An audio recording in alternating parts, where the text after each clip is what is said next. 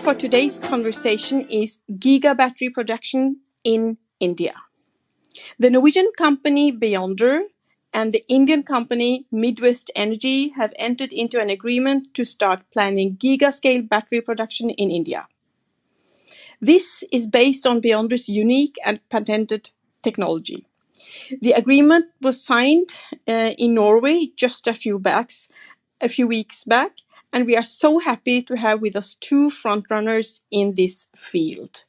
Kristin Skofteland is the Chief Commercial Officer and Legal Counsel for Beyonder. She is board member of Petero and Norsk Solar. She's also chairperson of Battery Norway. Kristin holds an executive MBA, and she's a lawyer with more than 25 years of experience. Beyonder is a company that designs and manufactures safer battery solutions based on Norway's sawdust with high power, fast charging, and a long lifetime. Beyonder batteries have the smallest environmental footprint possible. We also have with us Soumya Kukreti. She is a second-generation entrepreneur. She is CEO of Midwest Energy Private Limited. Soumya has more than 18 years of experience in powder metallurgy, dimensional stone industry, and clean energy solutions. And the company, Midwest Energy, is engaged in developing solutions to resolve the current impediments faced by the electric mobility and aid acceleration. It's in adoption bids to march towards decarbonizing the environment with an aim to positively impacting the businesses and transforming lives. We have a few questions for these amazing ladies. I would like to start with you, Kristin. The battery strategy is part of the government's green industrial plan that aim to create new jobs throughout Norway. The Norwegian government battery strategies was launched in June. Can you please tell us a bit about this strategy, Kristin? Yes, of course, Rina. But first of all, thank you so much for inviting us to your podcast. Really, really exciting to be here. So in Norway, there is a lot happening on to develop a new value chain within batteries. This is very exciting times to be working in this industry. So in June, as you said, the ministry, they launched what they call the new battery strategy. And in that strategy, they included 10 different measures to promote sustainable industrialization within producing batteries. And it goes throughout the whole value chain. And they now put like statements on where we want to be leaders and how we want to develop this value chain. So, for instance, within sustainability, Norway has now set as a target to be leaders and put sort of measures and standards out when it comes to sustainability that we would like to be adopted by also other nations throughout the globe. Also want to promote Norway as an attractive host country for green investments. To have industrial partnerships with central countries like the EU and also, for instance, in India, as what we are doing today. The government is also ready to come with capital, loan, and also guarantees to release private capital to allow for this value chain to be built up, and also to work to get sufficient competence into this to do this new industry, because Norway, we don't have this competence now, so we are quite dependent on getting experts from other places in the world where they have already developed battery value chain, but now we are doing measures to actually do that ourselves. And then there is quite a lot of measures in order for the host communities that will host different battery initiatives, that they will be able actually to develop the land that they can actually get the industry in their communities. So all of this is really, really exciting. What is happening now is it's sort of statements on a quite high level. So within Battery Norway, that I'm also sitting, we are now trying to figure out how do we actually make this into something more concrete? What are the concrete actions to put in place for Norway to be able to deliver on all of these, on this strategy? So very cool, very interesting, and a good place to be right now. And that's what you just said, Kristin, that you are like now looking at concrete action, which is actually the background for this conversation as well. Thank you very much for taking us through the Norwegian, the major points of the Norwegian battery strategy. I would like to move over to you, Soumya. What now, Kristin just talked about the 10 points that have been pointed out in Norway's battery strategy. What is the current status for battery production in India? And as I initially said, we all were so happy when we read a few weeks back that you have teamed up with Beyonder for a factory in India. Can you please elaborate on this, Soumya? Sure, Reena. There are multiple questions in one question, so I'll just break it up a little bit. Going to the first one, the Production Linked Incentive Scheme, that's a PLI scheme announced by the Government of India, has attracted huge participation, and about 100 gigawatt hour of production capacity has been finalized. These units are likely to come up into production in the next 24 to 36 months. However, the current PLI scheme covers the chemistries such as LFP, NC, NCM, which are quite common in the industry right now. The companies which are not shortlisted for the initial implementation of the scheme are continuing to their efforts in R&D and raising investments to commence the production of cells in the mini factories with capacities ranging 100 megawatt hour to 500 megawatt hours. In a similar fashion, Government of India is intending to bring yet another PLI scheme to cover the specialty chemistries such as LTO, sodium batteries, hybrid batteries, which also Beyonder would be a part of it. Now, the second question, why a factory in India? Electric vehicle adoption has been growing exponentially in India, thanks to the efforts by central and state governments, both to incentivize the customers and the EV manufacturers to subsidies, thereby reducing the cost of acquisition and the total cost of ownership. This increased adoption has witnessed huge increase in the import of cells from China. The requirement of lithium-ion batteries being so large, it is neither technically nor economically feasible to depend upon imports. India does not produce lithium and is dependent on China for supply of cells to manufacture the battery packs. The pandemic has had a lasting impact on the supply, increasing the cost of the cells and limiting their availability. During this period, there was a steep decline in the overall sale of electric vehicles. In this view, government has decided to encourage the local manufacturing formulated production linked scheme, that's a PLI scheme, to fill the initial viable gap. Setting up a factory in India would enable us to benefit from the government subsidies, access to skilled manpower, raw materials, and supply economical energy solutions to domestic customers and other OEMs operating out of APAC or Asia Pacific region. Thank you very much, Soumya, for giving us an overview picture of what is actually happening in India and what has happened just the past years. And it's really interesting the fact that you brought on the table that China does have lithium, but India does not. I would like, you did briefly touch upon the value chain, Kristin, but still, for me, who are not an expert in this field, battery field, and for our listeners, can you please tell us more about what will the battery value chain look like?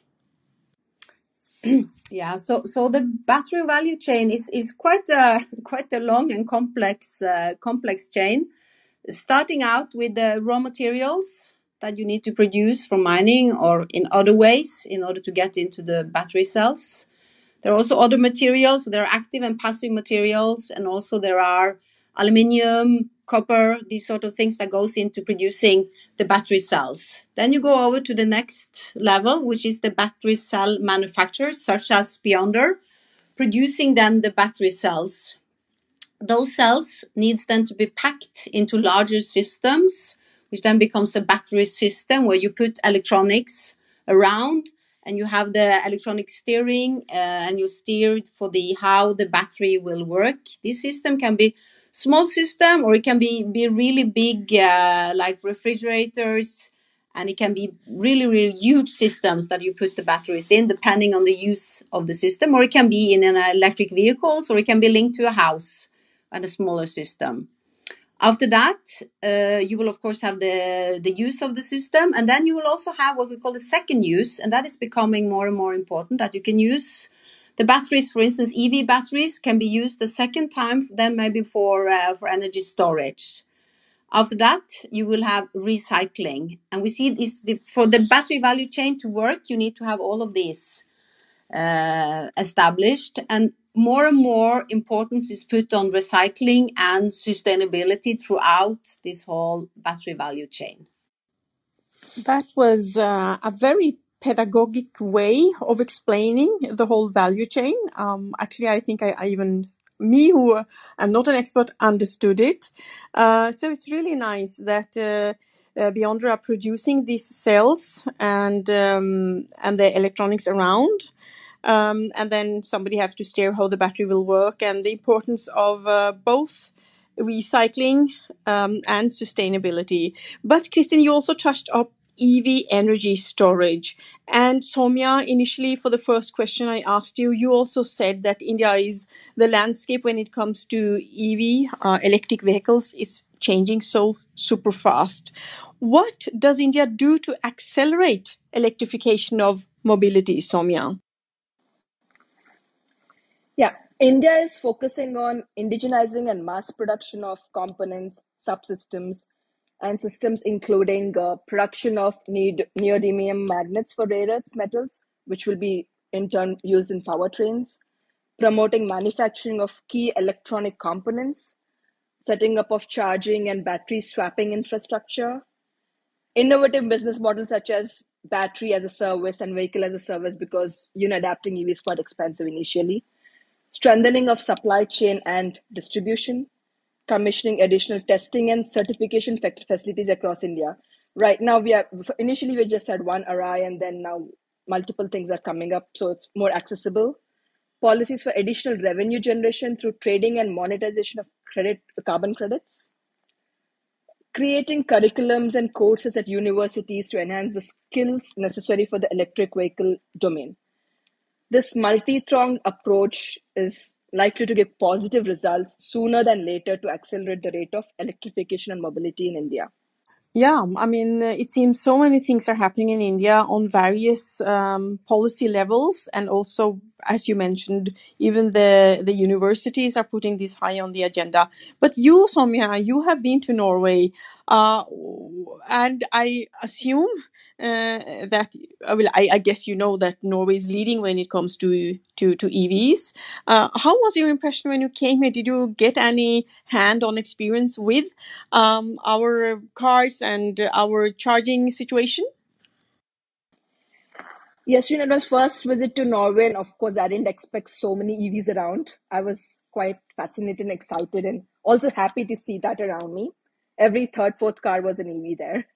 And yes, I actually went for two reasons. One is main reasons for Beyonder, and then I also attended the Green Stats conference. And there I've seen the charging stations which are being set up by Greenstat. Yes, a lot of things, and there's a lot of learning from Norway. Definitely, yes. Yeah, we've also had some seminars on EV, and they were very, very popular.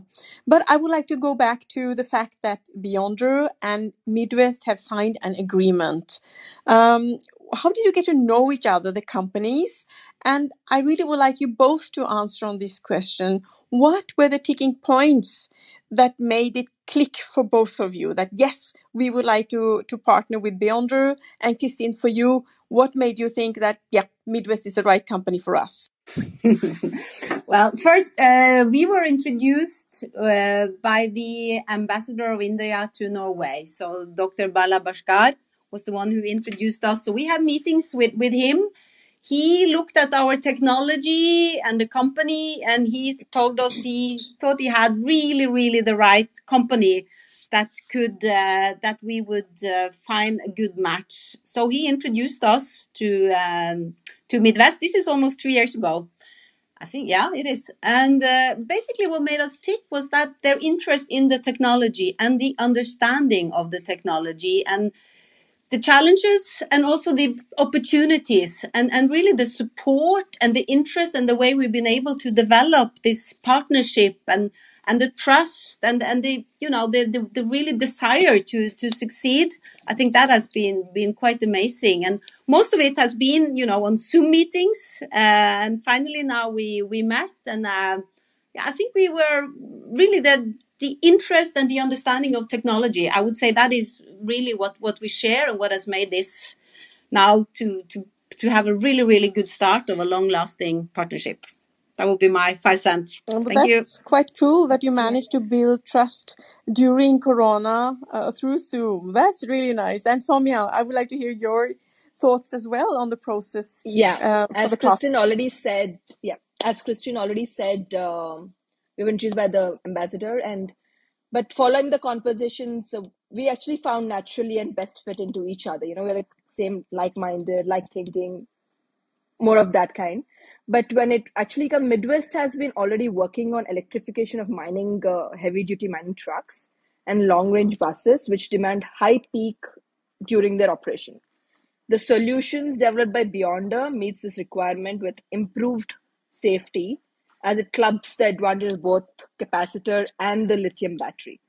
The long life cycle ensures reduced total cost of ownership.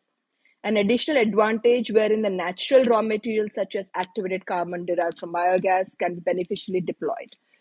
Looking at all this, and then Midwest being a technology company, particularly in power electronics software such as switching circuits and BMS, all developed in-house, found the solution of Beyonder very attractive to adopt and integrate into its holistic solution. And though we've like 2.5 years on Zoom, literally, the first time I met Kristin was when signing the agreement the same day. We were so excited and happy to see each other. I think it just went so naturally blended. I'm so happy to hear this, and I'm sure our listeners are as well, that it is possible to build good relationship even though the world was totally shut down. And I think you touched up on the right points, both of you. The importance when you enter a strategic partnership with somebody in India or in Norway, that you have to be like-minded, you have to share some values, you have to click initially. And of course, really nice to hear that the technology also was a very good fit. And let's look into the future, Kristin. What does the battery future look like from Norway? So from Norway, I think there is a great and bright future for batteries if Norway plays its cards the right way. If we cooperate, and also if the government is supporting and helping us to actually grow this in a right and sustainable way, I think technology is key, that we actually are developing our own technology, and that we find good partners, other places and other markets that we can work together with and actually export, either if it's battery cells or materials or technology, so that we can grow and create a lot of interesting jobs and new companies that can, you know, nourish and have a good and prosperous future in working with batteries in Norway. Yeah, and it's good because you're already sitting, you are already part of Battery Norway, so it's very good that you're also hands-on on what's happening on policy level, but also what's happening out there with the various players. And my last question goes to you, actually, you both. What do you think are the success factors for the future, seen from both Beyonder and Midwest? But I would also like you, Soumya, to chime in on some points on India. Let's start with you, Soumya.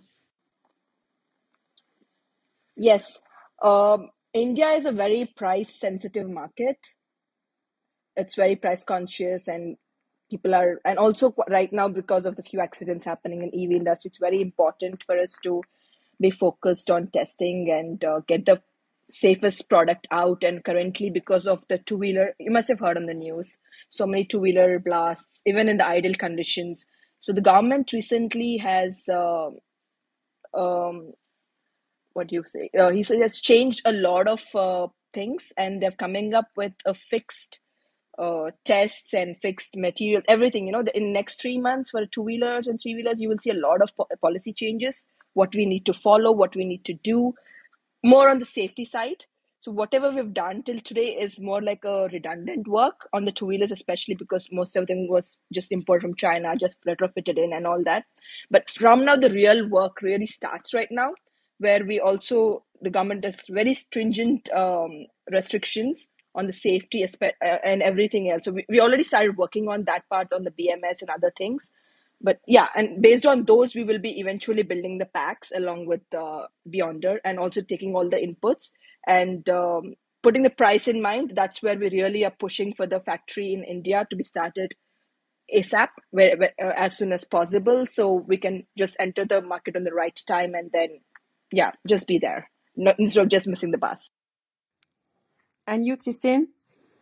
Yeah, so to add on, I completely agree with Soumya on her point. I think for us, of course, predictable frame conditions is important, and also what we are, of course, the political situation and the geopolitical situation, that can be stabilized, so it is easy to trade and do business between Norway and India. That's key as well. And then I would just last say that I'm going to India in November, and I'm really, really looking forward to that, to meet Midwest in their facilities and to really see what they are doing there. So I think that's also important to build a solid and good and trustful relationship. That's important as well.